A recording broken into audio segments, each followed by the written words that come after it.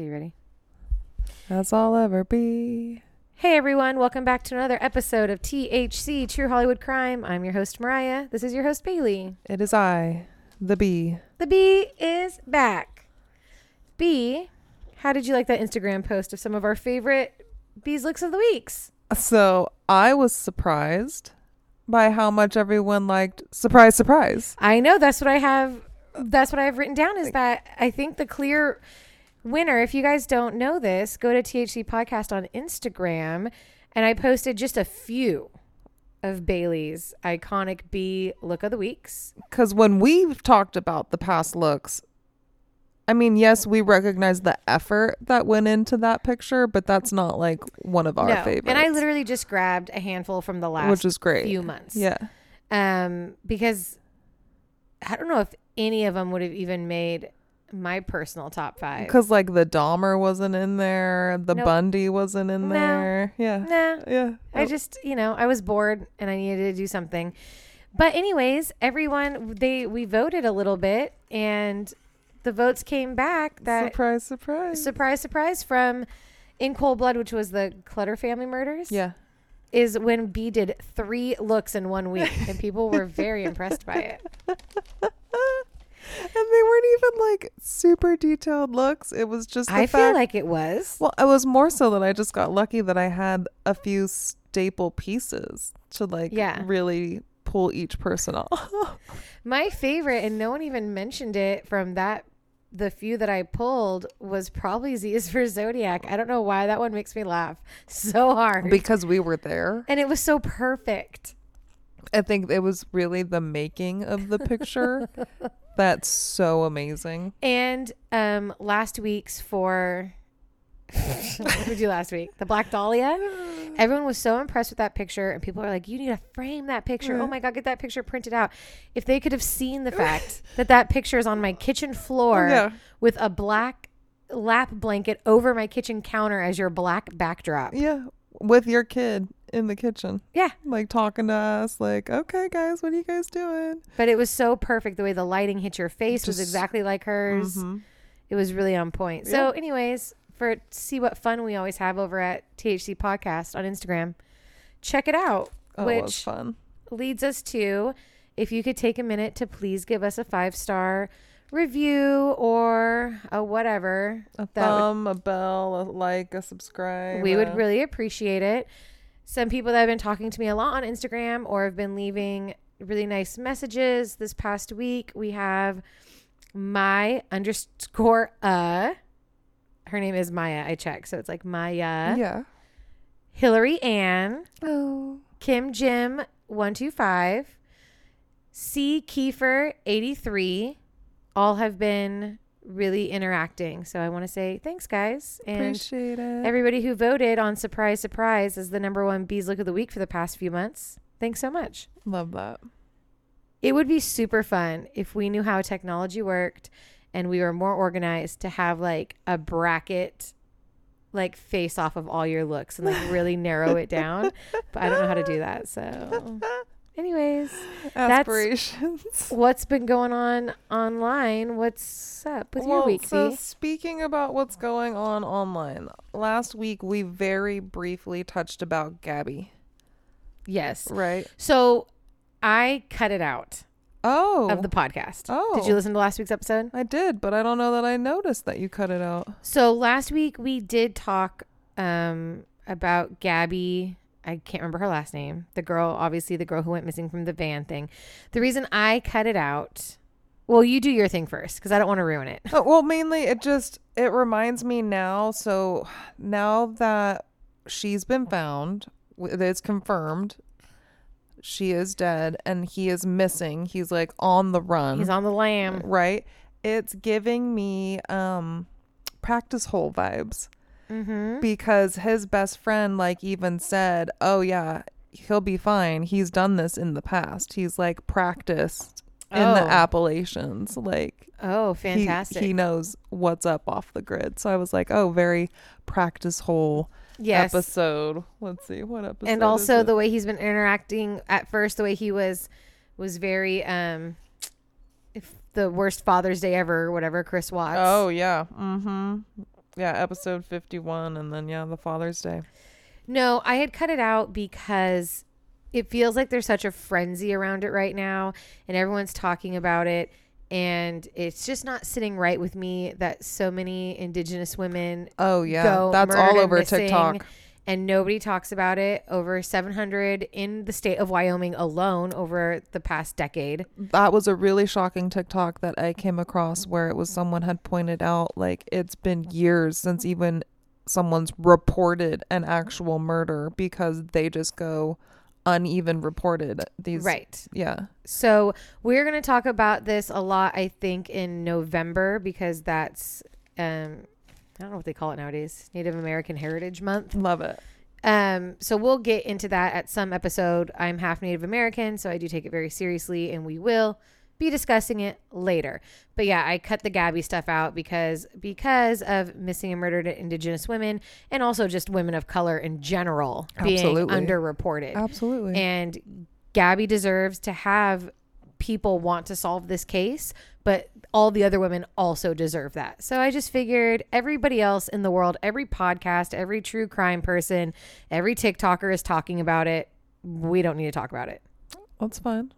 I'm still going to talk about practice holes. No. You can always talk about practice holes. Okay, cool. Do you have anything else? One fun thing. Okay.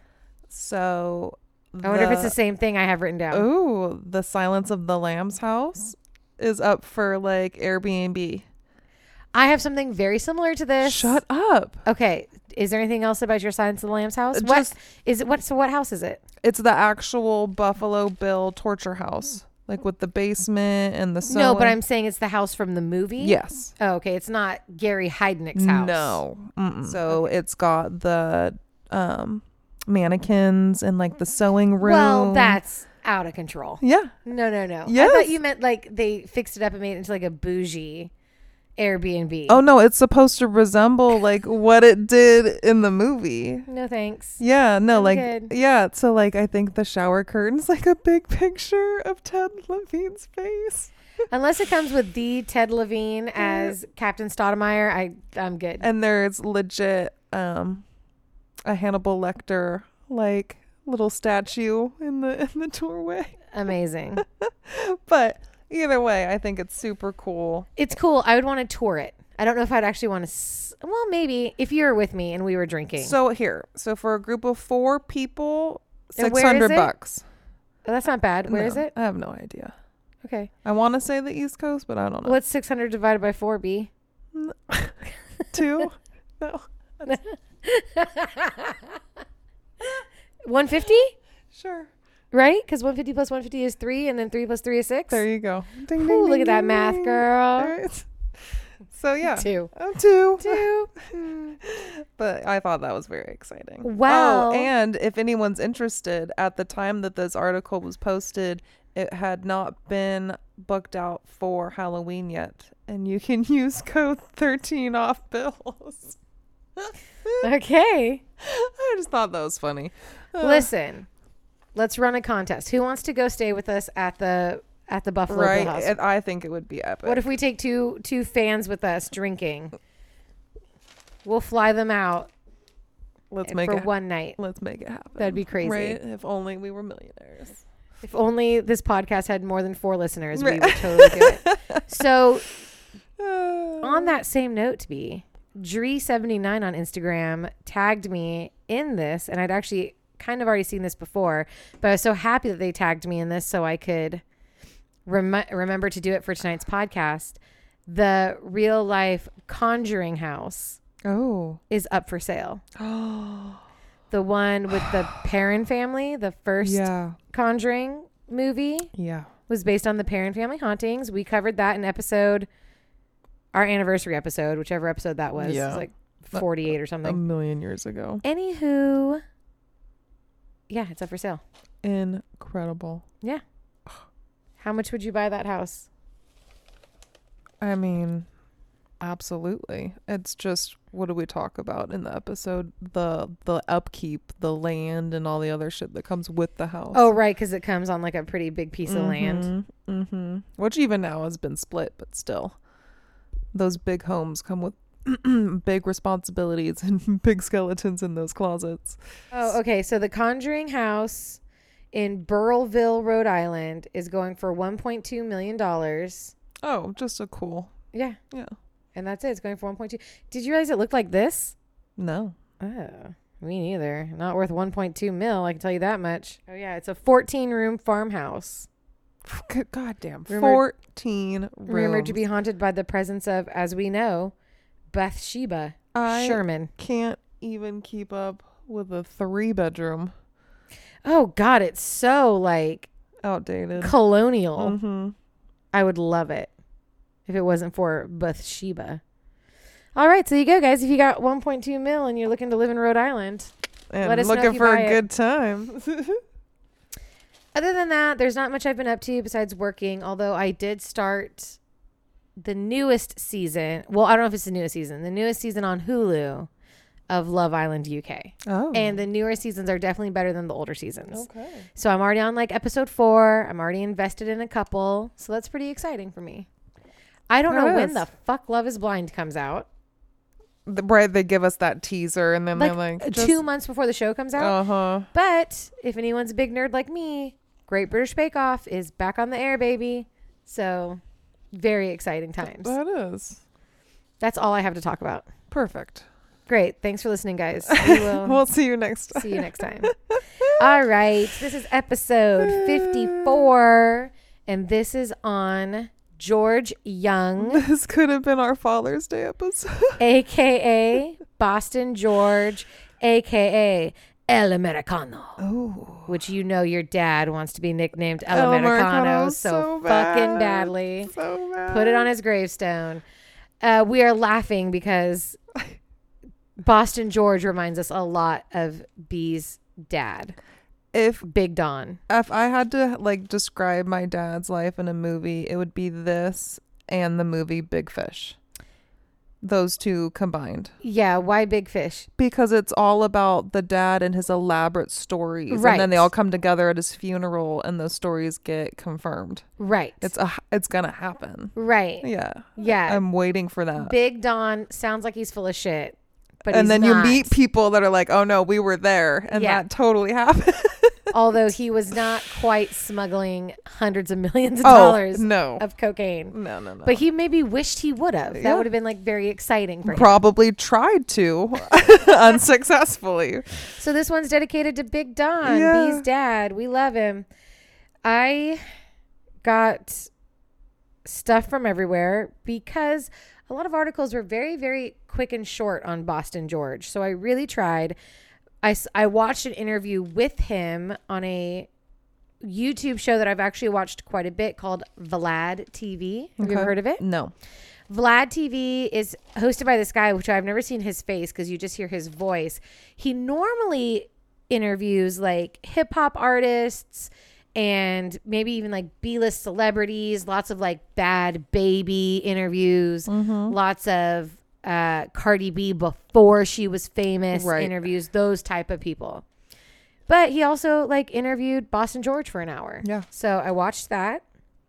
Very interesting. I read an article in a newspaper called the Patriot Ledger, which is like a local Boston newspaper. Article from the Boston Globe. Obviously, Wikipedia. An article at pbs.org that was based on some show they had released. And I listened to the first of a 4-part run that a podcast called Kingpins does on George Young and the Medellin cartel and all of that. There's 4 parts. I'm sure they go super deep. I listened to part 1. Love it. Great. You ready, B? Heck yeah. Should we cheers? Go over our rules. Go over our rules real fast. Okay. Okay, here we go. Cheers to George Young, which I kept wanting to say Jung because it starts with a J. Correct. Tonight, we're drinking something disgusting. It's not good. It's called, what is it called? A Greyhound? A Greyhound, which apparently is a mixed Vodka, drink. It was like sparkling vodka, water and grapefruit pombe. which is funny because we kind of make this a lot, but we usually use either LaCroix or Where you barely grapefruit taste White the grape. Claws. Yeah, this is very grapefruit forward. This is and it's very sweet. We don't like very sweet drinks. No, but what's scary is we're gonna go from this to my margaritas. To Marg's, baby. We're Yeah, gonna we are get definitely fucked. not opening the second can. Oh hell no! In fact, I'm ready to like switch to margaritas right now. What if we make a margarita and just put like a splash of this in it, so that way we're not wasting? Love it. Okay, please pause. Pause. All right, ignore everything we just said. We're back. We're drinking margaritas tonight, guys. We definitely can't cheers. We will 1000% spill. We will 1,000% crash our whole system because we got some nice full marg glasses. I stole these glasses from my mom when I moved. Beautiful. Thanks, Lord. Man, this episode just has your parents written all over it. Drink out of your mom's margarita glasses. The tequila. Absolutely. All right. So, cheers. Cheers. Everyone drink because we cheers. Guess what? We're not in the pod shed. Oh, drink again. We're not in the pod shed. Glass down. Hold on. We are not going to clink our glasses because we don't want to spill. Right. If we reference a past episode. Which I'm sure you're going to. Absolutely. I We have already none. talked about some just now in the opening. It's with true. My practice holes. Yep. And then if we reference Monk, which we kind of did, we already talked about Ted Levine. Oh, absolutely. And if we mention a badass big sister. Which I don't think we will.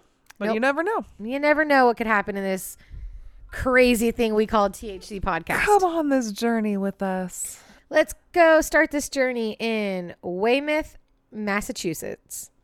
August 6th, 1942, George Young is born. He's coming in strong with big Leo energy. Oh. He's kind of born in just your average working class family. They're not poor, but they're not like well off or super comfortable either. When his parents do fight, they're fighting about money and finances. And George watches that. It definitely helps kind of grow his psyche when he's little, right? Yep. It's a huge cause of divorce. George starts hustling pretty early on in life. He even is a paper boy delivering copies of the Patriot Ledger, which is one of the places I got my news articles from. Oh, fun. So he was their local paper boy. He's a below average student. He gets into like your normal, like shitty teenage kid type of trouble. He definitely does not respect authority. You know, just kind of your regular, I mean, you just described me. teenage kind of shithead. Yeah. Right? But not like a bad person. Not out here doing anything you too just crazy. described me. And he's known he's a fun, likable guy. He dreams really big of making it out of this small Massachusetts town. He dreams of adventure and a life just like lived to the fullest, right? Hell yeah. He realizes the only way that he can think of out of this small town is through college, and he does go to a couple different universities.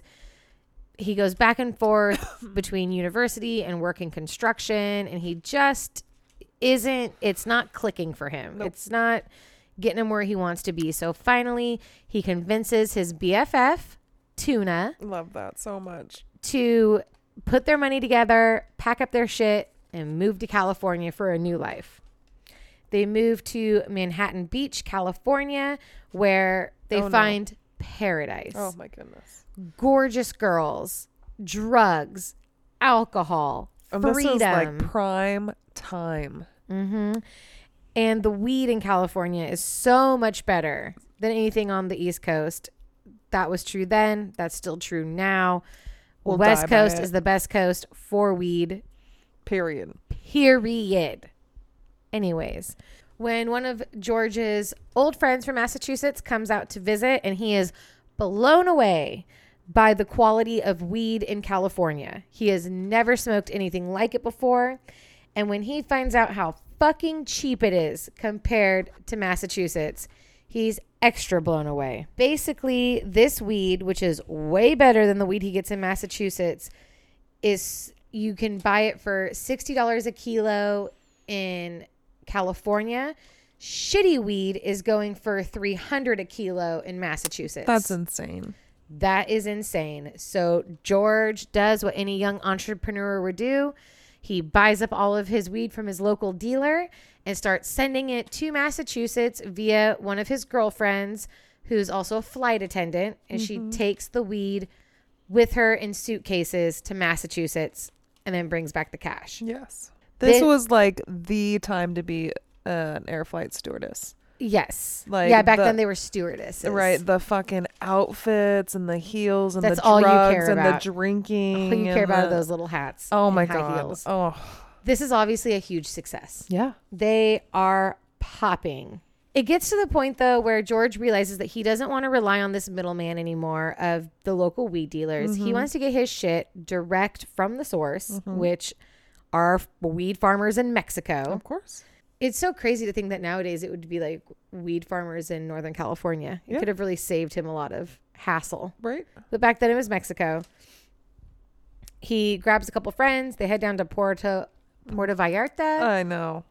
To try to find some pot growers. They're down there for a week. These fucking gringos cannot speak Spanish. They don't know who to talk to. They are asking everybody around town. They're getting stonewalled, basically. Yeah. Nobody's talking. They're sitting there drinking their woes away at a bar, ready to wrap it up and go back home to America, when in walks this blonde white girl named Linda. She drives up to the bar in her orange Volkswagen Bug. Okay, Linda. That's painted with flowers. Goes right up to George and his friends and are basically like, you've asked everybody in town except for the right person to ask, who's basically her. She's like, let me introduce you to my boyfriend. He's like apparently a huge pot farmer. George wants to get the weed into America via plane. Yeah. He wants to fly in like a local plane under, I don't know if they have radar back then, but I'm sure they do, undercover, whatever, and do it that way. It's, I guess, easier, safer, faster. So George takes 36 hours of flying lessons. Oh. Rents a small plane, goes down there, picks up his first load of weed from this dude, flies it successfully back over into U.S. airspace, and promptly starts to get lost. Can't find his drop-off point that he's supposed to land the plane. Finally, as night's falling, finds the drop-off point and almost crashes the fucking plane trying to land it. And once this successful transport's done, he realizes he might need to hire a pilot. Yeah. It might be time to call in backup. Incredible. And he does just that. He hires some pilots. He rents out more planes. And we are now really doing the damn thing. He's making about $250,000 a month transporting weed and selling it in the U.S. That's about $1.7 million in today's money. Damn. And overall, his weed business in total will end up bringing him $50 million, which again is $302 million in today's money. Killing it. Mm-hmm. At some point in all of this, he gets popped down in Mazatlan Ooh. in Mexico, where he tries to bribe his way out of it. It doesn't work. They're like, you have to do at least 3 months and then you can bribe us. And he's like, okay, fine. So he's sitting in there doing his 3-month stint when he meets a man named Manuel. They immediately hit it off. They become like brothers.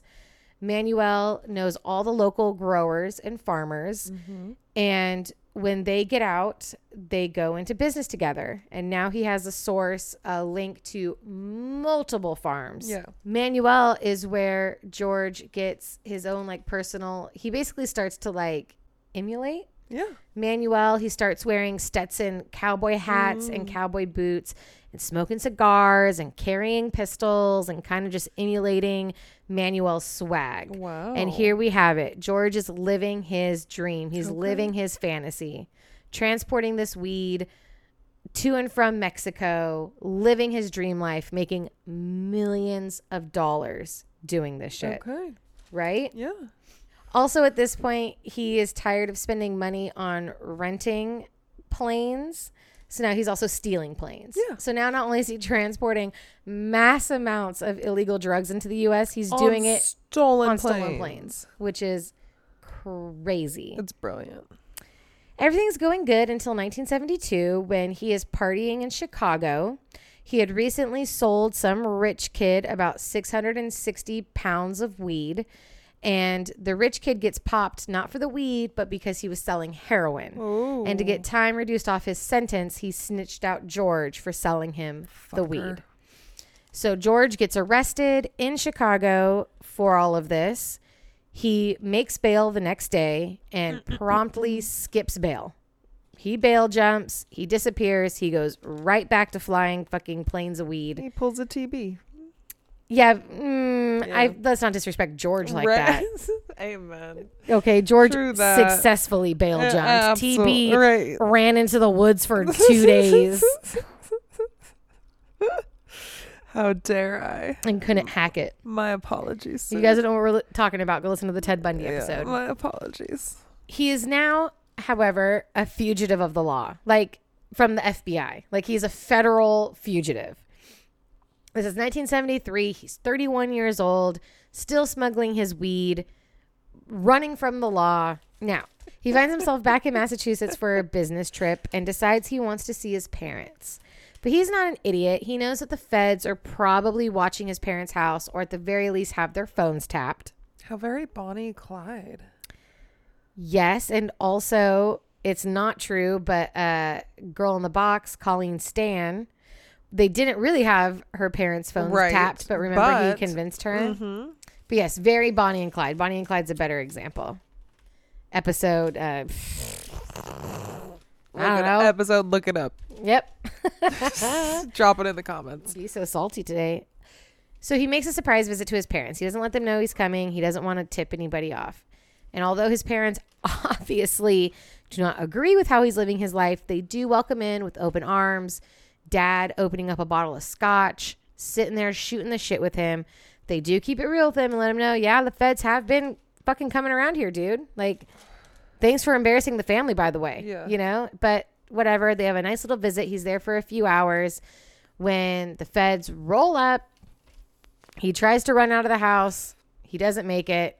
He finally gets arrested for bail jumping and sentenced to 3 years in a minimum security prison. In prison, day one, he meets his new bunkmate. He's always making friends. That's why I said he's outgoing. He's friendly. Yeah. He's very smart. But like these cellmates who are like lifelong friends. I know. So he meets a man named Carlos Leader. Carlos had immigrated to New York City from Colombia when he was 15 years old after his parents' divorce. He starts off his criminal career by stealing cars and reselling them, as well as selling weed on the side. He kind of has his ear to the ground and knows, obviously he's from Colombia. Obviously cocaine is king in Colombia. Yes. They have yet to break into the American market. Yes. And he knows that if there is some way to do it, It's going to blow it would the fuck be up. fucking huge. It would be everything. One of the biggest problems as to why they can't get coke into Colombia or into America is they can't figure out how to physically get it there undetected. Yeah. And then he becomes bunkmates with George motherfucking Young, And Georgie boy. the expert Yeah. on getting drugs into the U.S. Yes. from South America. They kind of compare notes. They realize they hit it off right away. Besties. Yeah. Instantly. They start planning and plotting. Carlos spends his time learning everything he can from the fellow prisoners about the coke trade, about cocaine, Colombia, everything. Yeah. Anything he can find out about, even how to like launder your money after you've made it, Right. what to do with your money, where to put it, blah, blah, blah, blah, blah. He talks to all the criminals in prison and gets their wealth of knowledge. Plus, like I said, he's bunking with George Young, who already knows how to do this shit and is, of course, ready to go. He's just biding his time at this point. They start planning, and in 1976, they're both released, and I could not find how this happens. There's a good possibility it's in episode 2 of that Yeah. Kingpins podcast I didn't listen to. Somehow, some way, they get introduced to Pablo Escobar Gotcha. down in Colombia. Yeah. Now, Carlos would go on to become known as one of the founding members of the Medellin cartel. Okay. He is eventually like seen as like the godfather of Pablo Escobar. Of course, is always going to be the face of the cartel Always. and of cocaine in general and all of that shit. But Carlos gets a lot of credit for like getting things up and running the way Yes. he does. They meet Pablo Escobar. They figure out how to do this shit. George is back to doing what he loves, transporting illegal drugs in planes from one country to another. Yeah. He charges Pablo Escobar $10,000 per kilo transported. Amazing. Each transport has anywhere from 300 to 1,000 kilos per trip, Do the math. and they take several trips per week. Yeah. Oh my god. So he's making millions of dollars tax-free per week. In total, if you total up everything he made off of just cocaine, I don't know what it is in the 70s money, but he's saying that he made over $1 billion in today's money in cocaine. I've heard terms thrown around like anywhere from 100 to 500 million. Everybody kind of has a different number. Doesn't matter. George in that interview said he made in today's money over $1 billion It doesn't matter. It's crazy money. in just transporting cocaine, Yeah. not selling it, No, just the transport. just flying it over. Yeah. It sounds impressive. It is impressive. Real quick, though, something you should know is Pablo Escobar and the Medellin cartel are making $420 million a week, and they're averaging about $22 billion a year A year. Mm-hmm. in cocaine. They are responsible for over 80% of the world's cocaine consumption. Mm-hmm. And obviously they were known for being violent and, you know, disposing of people who had ratted on them or betrayed them or whatever. When Vlad TV asked George about this, and actually in other interviews I read, and George was ever asked about Pablo's business or Pablo's violence or killing people or whatever, this motherfucker still is not snitching. Yeah. He will straight up be like, that's a great Pablo's guy. business. Yeah. I can tell you about what I did. Right. He's like, but I don't know anything about what Pablo did when I wasn't there. Absolutely. I saw nothing. I was just flying cocaine back and forth. Correct. And that's why he was able to stay alive. That's why he's El Americano. Yeah. Absolutely. And they even asked him, they're like, somebody asked him at one point what, like, Pablo or like the people, obviously Pablo's not alive anymore, but, oh wait, is he? I don't know. Oh. Well, anyways, people who still have ties to that whole world, what they would think about George doing all these interviews and the books and the movie and the blah, blah, blah, blah, blah. And he's like, well, do you think if they weren't happy with anything I was saying, or if I was saying anything I shouldn't be, that I would be here talking to you right now? Right. He's like, obviously they're okay with what I'm saying. He's like, they would have taken me out by now, dum-dum. Exactly. So anyways, that's to be noted about little fun facts about Pablo and how much he made. George is loyal to the end. He's not snitching. I don't know if loyal is the right word. He's just no dummy. But drugs are bad, kids. They are bad, and it never ends well. And I don't have the quote written down anywhere, but George does say that in every interview of like, do you ever regret anything you did, or how was it to like have it all and lose it all or whatever?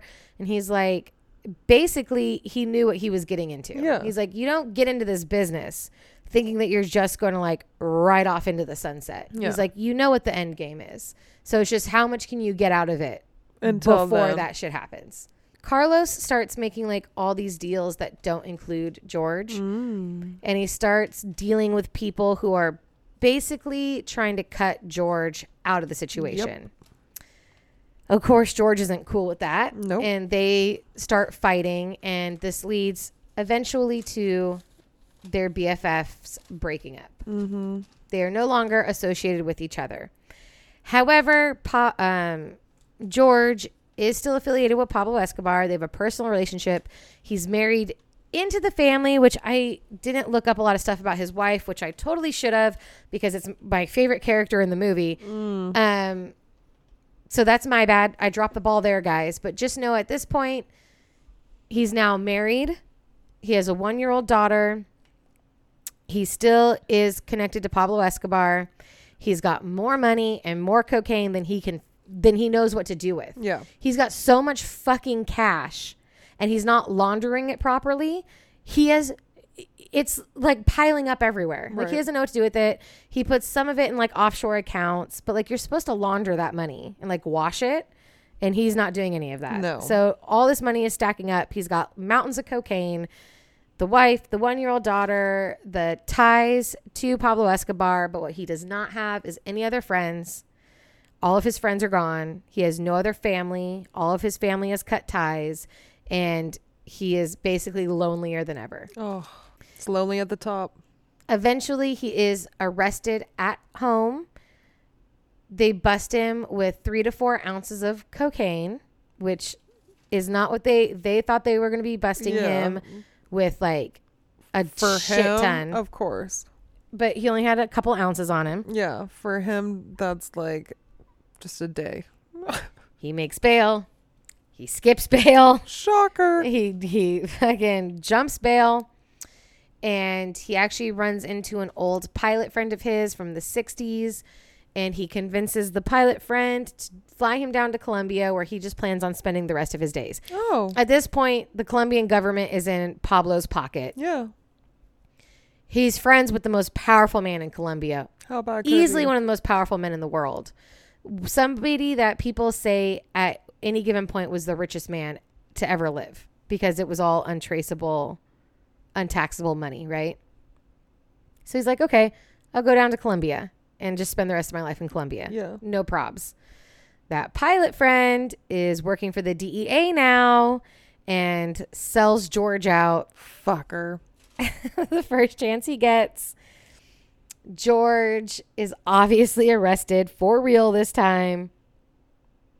They want George to rat out, of course, everybody. Oh, obviously. He refuses. And that's why he's so important to them, is because of, like, he's their gateway. And he is responsible for bringing in an insane amount of cocaine into the country. So he refuses for weeks on end. And then he sees printed in the newspaper that his old bestie Carlos has written a letter to Vice President George Bush. Ooh.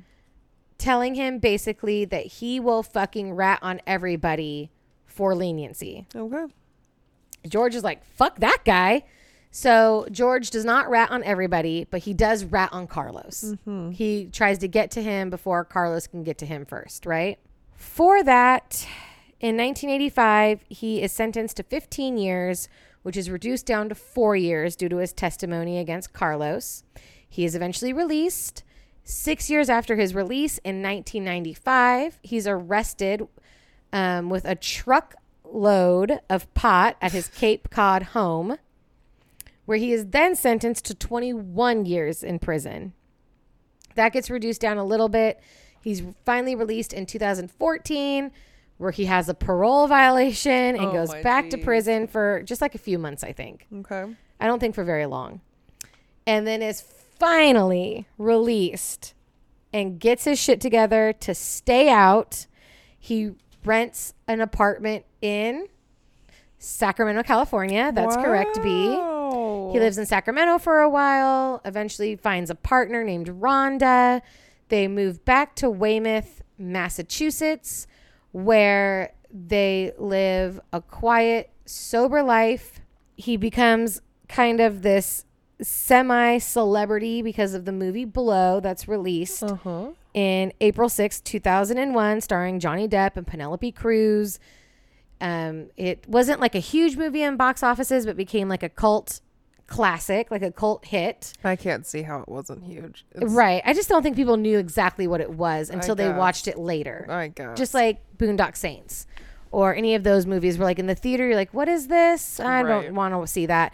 And then you see it, you rent it from a Blockbuster. I bet they went and saw Black fucking Dahlia. Oh, sorry. Okay. Anyways, due to that movie, and there was a book written about him, and just kind of like local celebrity, but nothing too huge. So Yeah. they live a nice, quiet life. He tries to make amends with his daughter, his now adult daughter. It kind of works until it doesn't anymore, and she just can't forgive him for the life that he kind of forced her to live, and then not being around because of the choices he made, and the prison, and the yada yada yada. So this keeps going until George dies from liver and kidney failure on March 5th, 2021, roughly 20 years after the release of Blow. Crazy. Isn't that crazy? Yeah. That's actually why we did this. Yeah. Because I was scrolling through social media and I had not seen in May that George had passed. Right. And then something had popped up about George passing in 2021. And I was like, oh shit, that's crazy. And it's 20 years after Blow was released. And we fucking love the movie. We loved the movie. I own the movie on DVD. Yeah. I As you should. love that movie. The special Blu-ray edition. Back when Blu-ray was like a big deal. All right, stop showing off. You I know. bougie I bitch. know, I know, I know. Damn. So that is probably the abbreviated but story of George Young. That's perfect. AKA Boston George, AKA El Americano. Obviously, his Southern friends nicknamed him El Americano. But Boston George, just to let you guys know where he got that nickname, was when he moved to California. He was from such a small town in Massachusetts that people would ask where he was from. And of course, Californians, we don't fucking know anything outside of California. And so they would ask where he was from. And instead of explaining it to him, he would just say Boston. I'm Boston. Boston. And they were like, oh, but they called him Boston George. So he actually got his Boston George nickname from all of his kind of fun beach hippie friends in Manhattan Beach. Yeah. And then I grabbed a quote from that, I think it's from the PBS article I read, but it might be from something else. When asked about his lifestyle at the height of his cocaine business, George had this to say. Everybody at that time, especially women, were in love with cocaine, and of course in love with the money, the access to automobiles, the clothes, the dinners, the lifestyle, he said. Basically, I was no different than a rock star or a movie star. I was a coke star. Wow. There you go, George. Rest in peace. You're talking to two people who think drugs should be legal, so, we don't think you do anything that bad. No. So, R.I.P. to George Young, and now to the part I'm excited about, because like we just said, I love this movie. It's I a can't great wait to hear fucking about movie. it. And especially after the shit show we went over last week with the Oh world's my God. worst. Let it go, B. B hates that movie so fucking much. Worst movie ever. 2001. We were in. We were I've taught you sophomores. this. Nope. I guess we could have been. Yeah. It depends on what month it came out. Right. Came out in April. I don't know. So then, yeah, we were sophomores. Okay. Yeah. We were Because remember, we start our year with that grade. Yeah. So 2001, we were going into our 11th year. Mm-hmm. But that does mean that we were sophomores at the, Yeah. you know what I mean? Yeah. We were in high school. At the beginning of the movie, we don't see anything, but we hear like jungle noises. And for some reason, it reminded me a lot of Jurassic Park. Yeah. Like the weird like birds chirping and like bugs in the night, and then and then the weird yelling in a foreign language. Yeah. Very JP. Before Can't Hear Me Knocking by Rolling Stones blares through the opening credits. Like, it comes on so hard and aggressive and So good. just boom. And now I should say I've seen this movie a million times, but I have not seen this movie in probably at least 10 years. Yeah. So it's kind of fun because even though I know this movie, there's probably a lot I forgot about this movie. Absolutely. As daylight approaches, we are now seeing workers in the fields farming their crops, curing their product. Everything's being packaged. carried by plane to the good old USA. And this is cocaine? We Or don't weed? know. At this point, we don't know. Oh, it's a mystery. Yeah. Mystery crop. Right. At this point, we're just seeing things happen Great. where it's picked up and distributed to none other than George Young, played by Johnny Depp. Height of Johnny Depp hotness. And we might remember Johnny Depp from my birthday episode, That's right. episode 27. Yep. 1-2, Freddy's Coming for You. That's right. And I will say, I know that there's like mixed feelings about Johnny Depp. Yeah. There's two very different camps. Some people 100% believe Amber, is it Heard? Yeah. His ex-wife, that he's been physical with her before. Some people 100% think that she's lying and trying to set him up. Right. And their sweet angel saint Johnny Depp could and would never. And we are not here to pick sides. I am not here to pick sides. I will say I fall somewhere in the middle. Yeah. Where I feel like they were drinking a lot, because it's public record that Johnny Depp, at least at one point, had a really heavy drinking problem. And it was a toxic relationship. It was a toxic relationship. His mom had just died. I don't know what happened. I wasn't there. I can see it being a very volatile, Yeah. awful place to be. Right. That being said, when we talk about Johnny Depp from here on out, we're not talking as the 36-year-old women who have been seeing that stuff on the news. We are now teenagers talking about a person that we are absolutely yeah. in love with. Obsessed. And I've been in love with him since 21 Jump Street. And I have pictures of him all over my walls. And I own all of his movies, even the shitty ones. Right. And we're obsessed. Oh my gosh. Obsessed. And this is 2001. Peak hotness, because it's still like, I think it's pre-Jack Sparrow days. Oh yeah. Probably. Yeah. Oh my God. yeah. So fucking fine. Anyways. From here, we're going back in time to see George as a child, growing up, like you said, in Massachusetts. His father, Fred, is played by Ray Liotta. Great. Amazing job. Killer fucking job. Ray Liotta always is a killer job. And right, incredible. We see him working his ass off, trying to make ends meet for this family. He's often inviting George with him to go to these jobs to learn like the value of $1. Mm-hmm. The struggles with money cause lots of fights between the parents. We often see his mom walking out on the family on many occasions. Always welcome back with open arms. Mm-hmm. Like, oh, she just needed time away. She's back now. Okay. George, however, not so easy to forgive. Okay. Holds a grudge. He is not having it so much. Eventually, the family, I guess, files for bankruptcy. I didn't see anything about that, but Okay. I'm obviously a subpar researcher. His dad uses this as an opportunity to teach George that there are more important things in life than money. Like, sure, people put a lot of value in money, but what is money actually worth? Mm-hmm. Okay. George doesn't fall for it. And if anything, becomes more fixated with money from this point out. Right. Right? That's all that matters to him. As an adult, we see him move to Manhattan Beach, Florida with his BFF Tuna. Florida? Sorry. Sorry, I was like, wait, what? Manhattan Beach, California. With his BFF Tuna, played by Ethan Suplee. Great. Incredible. Mm-hmm. Right? The way he's changed his whole physique. Crazy.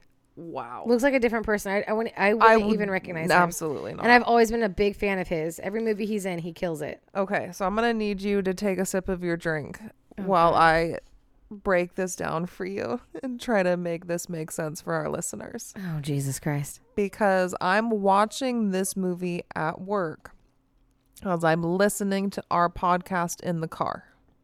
Okay. So here are the connections that I'm making to last week's episode. Okay. We've got the name George. Yes, I did think about this. Right? George Hodel, I believe, Yeah. was the physician, the main suspect. Yep. And they called him Georgie in the movie. in the movie. Correct. Exactly. Georgie was infatuated with Betty.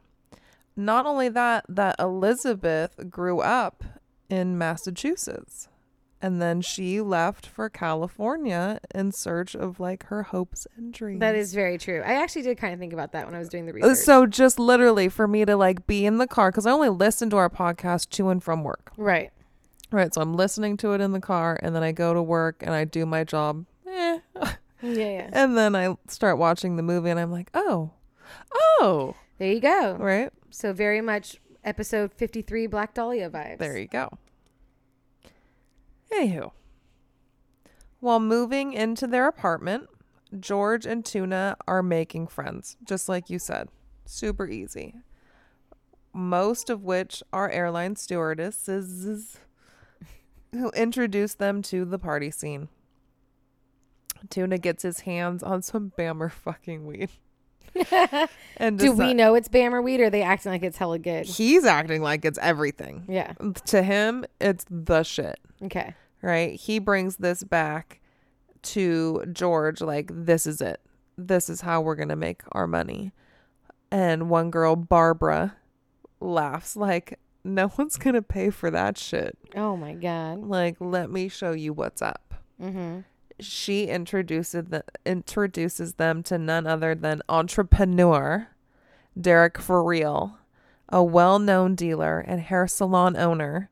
Wait, played who plays by him? Pee Wee Herman? legend Paul Rubens. That's right. I Yes. forgot about it until just Fucking now. legend. Yes, Pee Wee, come through. Yes. How exciting. Another controversial. I don't feel like Pee Wee's controversial. He was just jerking off in a porn theater. Mm-hmm. Were they not expecting... We want me to make another one? Were they not expecting people to jerk off in porn theaters? I know. The fuck you think? They're just there for the cinematic quality. Yeah, I'm there for the music. Obviously. Derek provides the boys with the real goods, and they make a name for themselves selling weed on the beach and start calling themselves the Kings of Manhattan Beach. And George is named Boston George because of his accent. At the beach, Tuna runs into a friend from home named Dooley. He's super impressed. Named who? Dooley. Really? Yeah. Like my baby brother's Yeah. name? Yeah. Aw. His name was Dooley. I've never met another Dooley. Yeah. I mean, in all fairness, my little brother's name is Duel, but we all call him Dooley. Right. That's what I'm trying to think. Like, I don't know if I look to see, like. I bet you it's like a Dooley That, situation. uh-huh. Because my little brother is Duel, as in I challenge you to A. Correct. Yeah. And then we just call him Dooley. Yeah, so that's so cute. Mm-hmm. He's super impressed with the product. And he's telling the boys, like, this would be huge back home. The college students alone on the East Coast, just because, like, all the universities are so back to back over there, would be enough to carry all the weight that they'd be willing to push. With the help of our stewardess and now George's girlfriend, Barbara, of course, they realize they got everything they need. Because no one checks her bags. Of course. Right? Derek can't turn down the offer when he found out the price that George was able to negotiate, and they agree to £100 a week at a 50-50 split. Great. And if I do remember correctly, Paul Rubens is incredible in this movie. Oh, phenomenal. Yeah, great acting. Everyone's so good in this movie. So everyone. Mm-hmm. As time goes on, the demand gets higher and George gets greedier. Yeah. He decides to cut costs by getting the drugs from the source, and we're off to Puerto Vallarta, Mexico. Hey! 1969. Woo! Like a bunch of gringos, they wander around asking people, you're going to remember the scene when I start, ¿Dónde está el weed? La smoca? Yeah. El pate? Like, Oh, they're just my literally Lanta. wandering the That's street. so funny. And not only that, George is way cooler in the movie than I think the way that you were like describing him. I don't know. He's like very, I don't know, just like he's so much like the leader of this pact. And Yeah, that's how he is in real life. yeah, And okay. he's got the long hair. Because you have to remember, I guess it's like when you talked about the cowboy boots and all that. no, it just means like he was just kind of, yeah. just like, this is me now. This is my new life. I just picture him as like the trendsetter I'm versus this outlaw now. Yeah. And a friendly reminder that Johnny met with George quite a bit before doing this movie. Of course he did. Because he went and visited him in prison and would talk for long periods of time. And they actually got together quite a bit after George was, because that's what Johnny does. And I see similarities he in becomes there. friends with people for life, I guess, like George did, right? But when George was released from prison, they still met up and would like hang out and stuff. Yeah.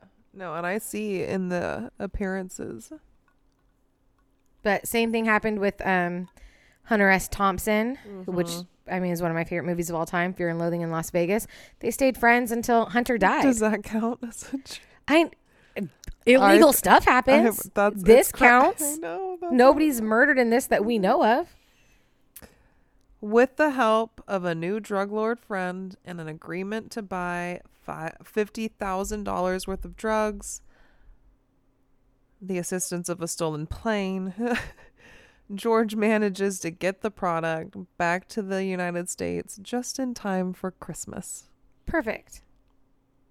Since the first drop went so smoothly, George decides to relocate closer to the product, and we see him purchase a home for him and his crew in Acapulco. Beautiful. Eventually, he proposes to Barbara, and over dinner, we see his mom gushing about the wedding ring, like the engagement. Yeah, just now his parents have no idea what he does. So,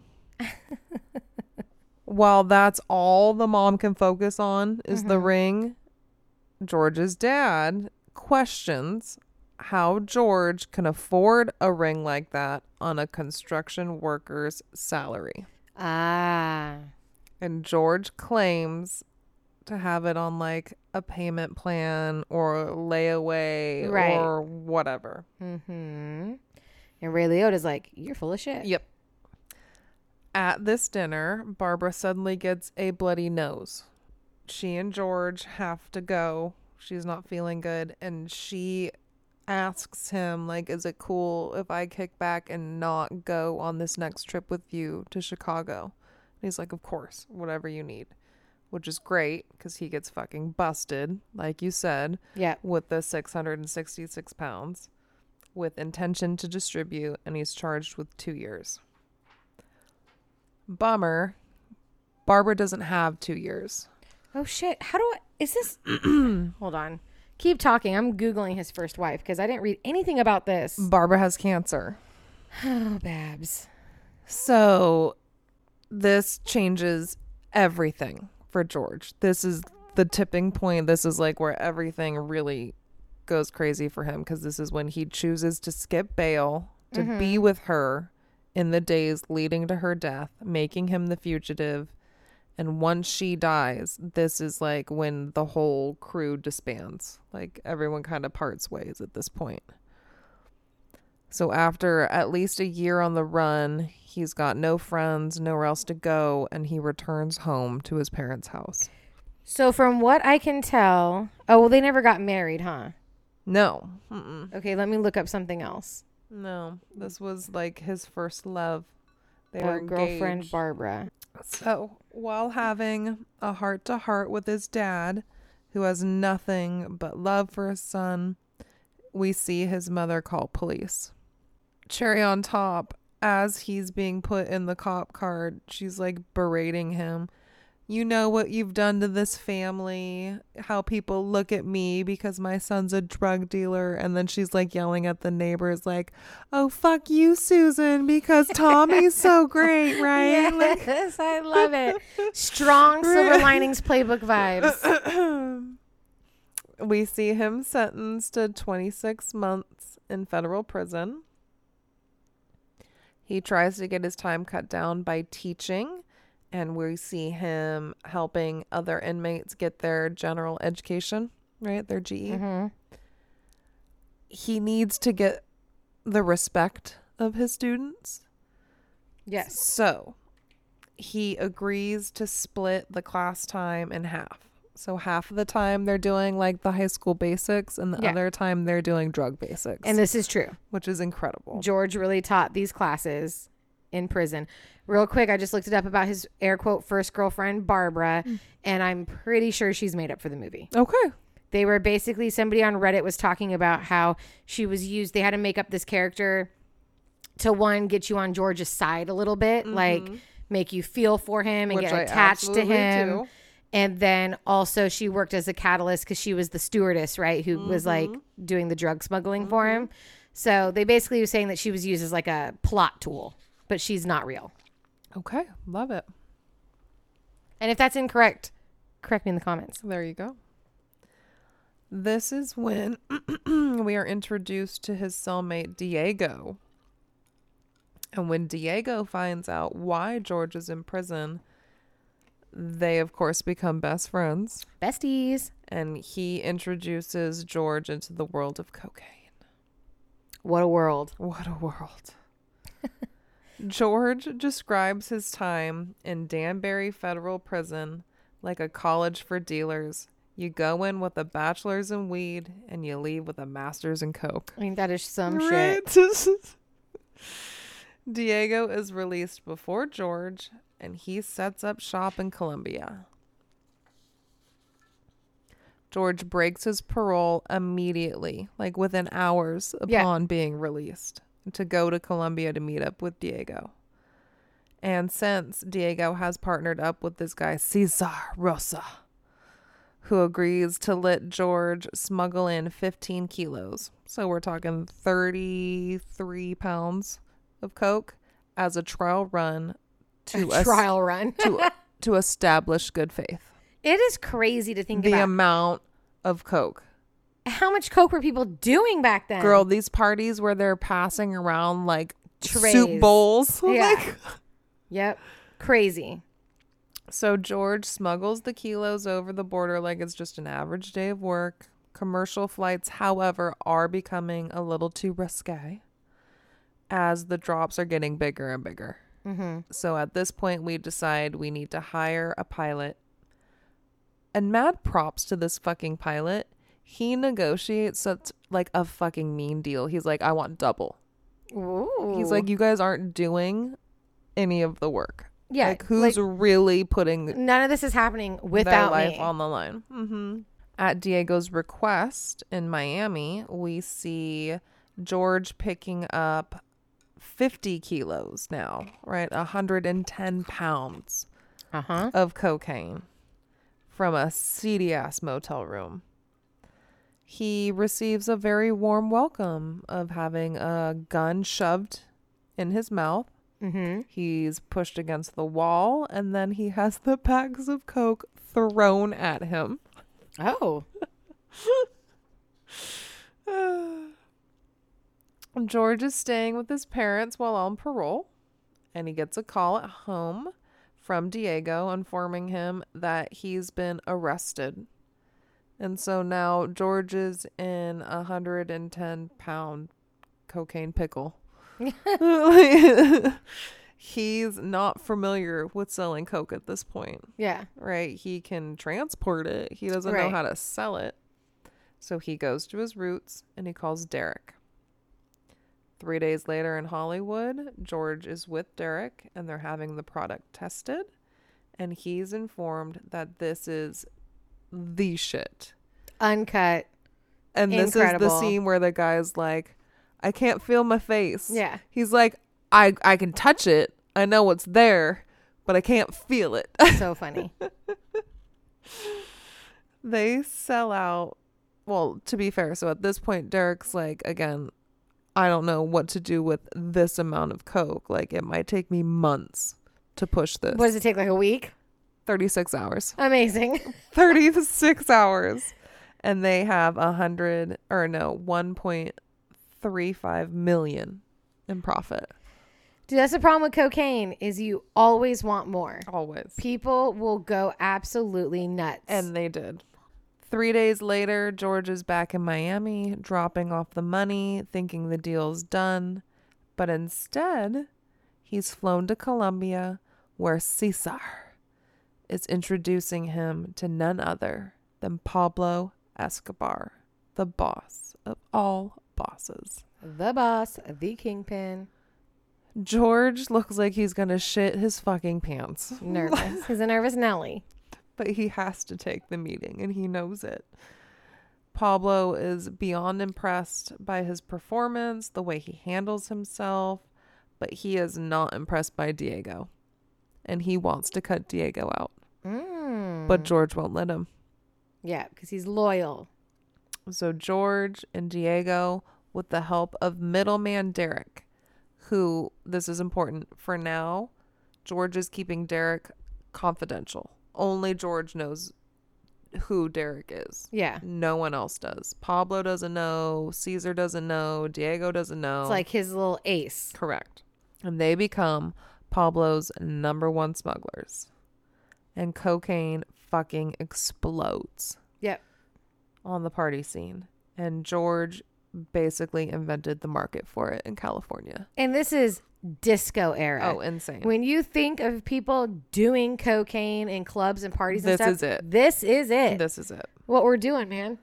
Things are good for our boys. Diego gets married. It's at the wedding that George is introduced to Cesar's fiance. I think in the movie they call her like Marta. It's real cool because I was just reading about her. Mirtha. It's spelled like Mirtha. Yeah. But that doesn't mean that that's how it's pronounced Right. in Spanish. Anywho's, Penelope Cruz. Smoking hot, dime piece Penelope Cruz. Insane. Insanely gorgeous. And it doesn't matter that she's already engaged to Caesar. If George wants something, he's going to get it. Yeah. And she's got no problem with it. So the two of them, knowing that George at this point is kind of protected under Escobar, like being one of his main guys, they go for it and they get married. Amazing. Mm-hmm. Now, real quick, remind me because I got my people mixed up. The real life Carlos is Caesar or the other? What's the other one's name? Diego's the one he met Diego's Carlos. Yeah. Okay, and then Cesar is like Diego's, like how he met Pablo. Correct. Fantastic. Mm-hmm. So Cesar is not like close with Pablo like that too? Pablo can't be like, what the fuck are you doing, George? Like that's that's my bestie. You can't would just think, fuck his wife. Nope. You would think, especially because obviously like Caesar seems to be like Colombian or at least like part of then again, I guess George is the ticket to America. He is. Where they're making all the money. Penelope Cruz's character is a fucking firecracker. I love her so much. She's such a crazy bitch. She's everything. She's sexy. She's fiery. She's Colombian. She can party with the fucking best of them. And she's such a bitch. She's doing coke throughout her whole pregnancy. Yeah. Well, that part's not great. But in general. No, but she's like, I gave up smoking. God damn it, George. Just get like. That's so funny. She's the best. George invites his parents over one day, and per usual, all mom cares about is the material shit. Oh my God, look how big the house is. Who plays mom?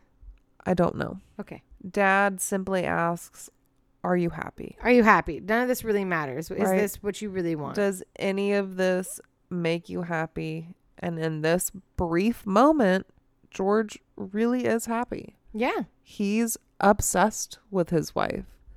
Who wouldn't He's be? on top of the world. He's got everything he's ever wanted. And he's high as fuck. Diego's jealous when he finds out that George introduced his wife to Derek when he's been pressuring George all along to reveal this connection.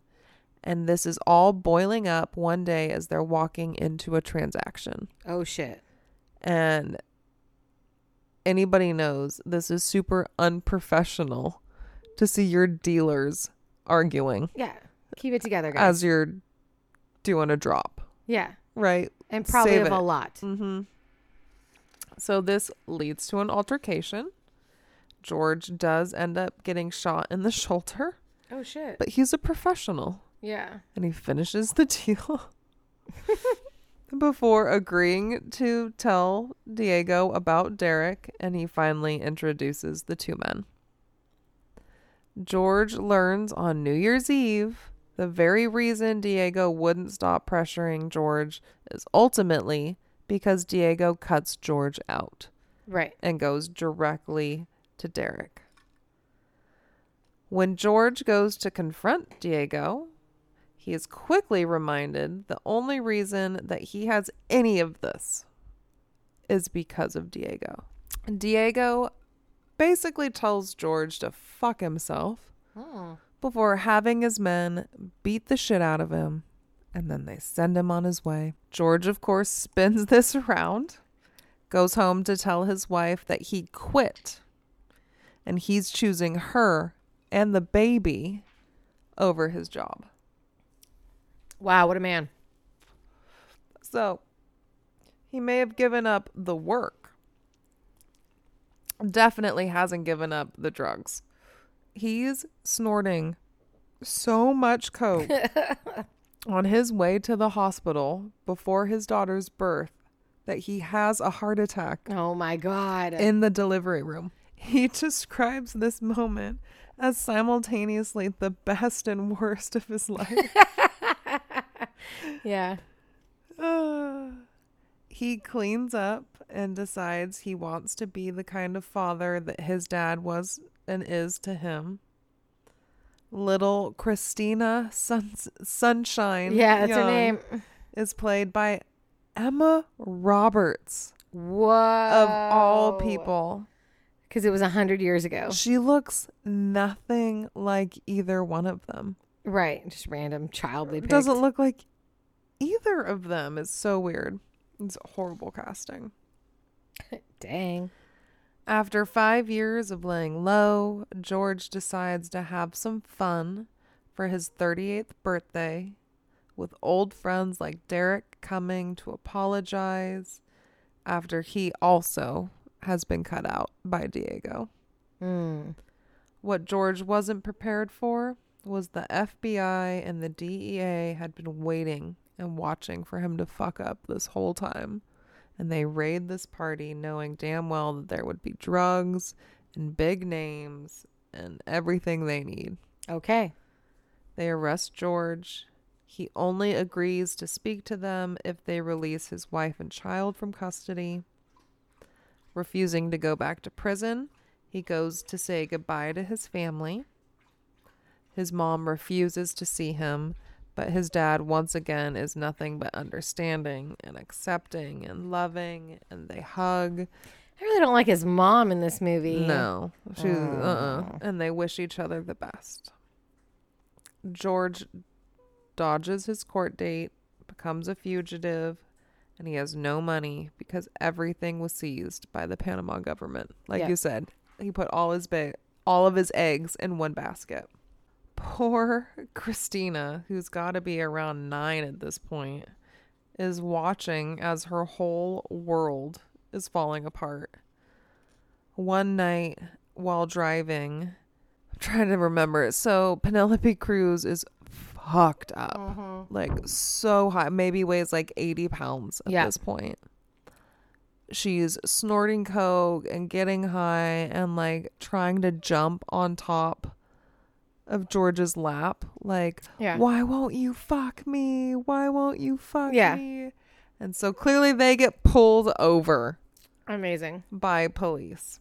And just like his mom, she's got no problem handing him over to police, saying to the cops, he's a fugitive, he's a woman beater, he's a drug dealer, but also, don't fucking touch me! Yeah. You dirty fucking pigs! Yeah. 3 years later, we see her come to tell George in prison that she's found a new man. She's divorcing him and she's taking full custody of their daughter, who's also there. And she's clearly crushed by everything. Oh, that's sad. Upon his release, all George wants is a relationship with his daughter. So he shows up at her school one day, and she will only refer to him as George. He slowly works his way back into her life by walking her to and from school every day. And how old is she? Like 9? Okay. 9, 10? Mm-hmm. Martha, or whatever her name is, won't allow him any more time with her until George coughs up alimony and child support. Yeah. So wanting to make all of Christina's dreams come true, she wants a vacation to California. But that means George needs money. And so he resorts to his old ways. And interesting enough, his old friend Dooley, Hey. for one last job. Dooley, unfortunately, is the one who sets him up in exchange for a pardon to save his own ass. Mm-hmm. And this is what gets George sentenced to 60 years at Otisville Correctional in New York. And fun fact, this is where Mike the Situation Whoa. served his 8 months for All tax right. fraud. Mm-hmm. I didn't feel like Mike was in prison for way longer than that. At the time, I thought the sentencing was crazy. Yeah, but then it's like 8 months. Goes by in a flash of an eye. And then look at what happened to him. Like, he just turned It was the best thing that ever happened to him. Exactly. Anyways. In the end, George explains it's not the sentence or the betrayal that bothers him. It's that he couldn't keep the promise that he made to his daughter. Oh, yeah. And while in prison, he learns that his father is dying. He does make a request to see him, and that request is, of course, denied by none other than his mother. Oh, this bitch, dude. So, while recording a final message to his dad, he says he now understands what his dad meant all those years back about how money not being real, not having value. Right. And as an old man, we see him like out in the gardens in the prison yard or whatever.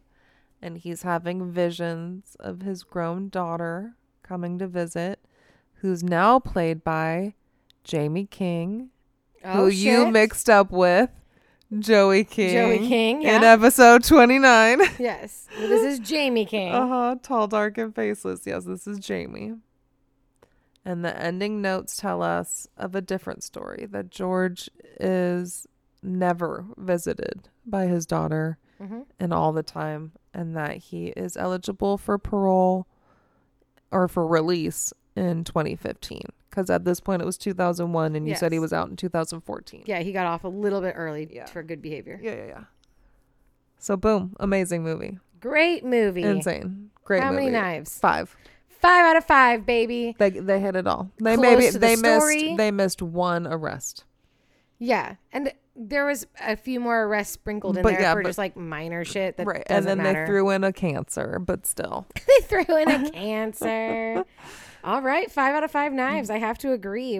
Incredible movie. It makes me want to go watch it again. It does. I'll probably watch it this weekend. Yeah. So this was the look that I was gonna go for. Beautiful. Right. It's him when he gets arrested the first time, and he's got his little Chicago police number and he's flipping off the camera or whatever.